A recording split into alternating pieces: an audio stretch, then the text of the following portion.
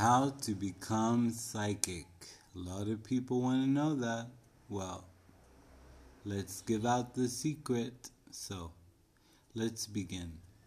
First, your intuition has to be very good. Your sense of smell, hearing, touching has to be better. This can be done by meditation.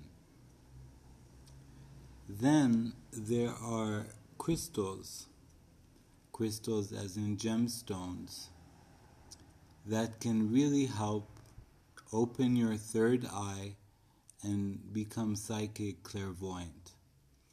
The first stone is the lapis lazuli.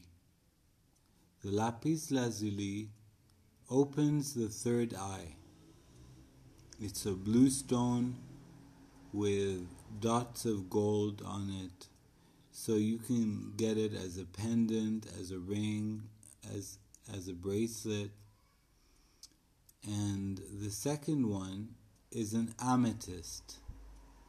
Amethyst really helps develop psychic abilities.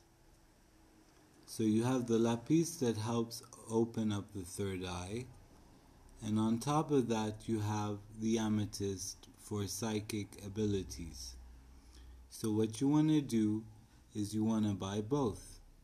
See, I wear a bracelet of amethyst and I wear a pendant of lapis lazuli.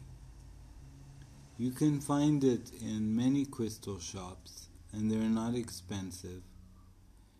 So once you have them both, let's say you've cleansed them. Of course, when you bring them, you have to cleanse them with salt, lots of salt. Then put them in a jar, not a plastic jar, but a glass jar of water, and keep it under the moon at night till the morning, 10 o'clock in the morning, so the sun can also work. What that does is it charges the crystals. Crystals have energy in them and they have minerals in them. So charging them overnight is very good. Then what you want to do is put your intention in the stones. Putting your intention is the most important thing. And then lastly is a lot of meditation with those stones. Imagining, becoming, breathing that you're going to become psychic clairvoyant. So that's it for now, and we'll be back after the break.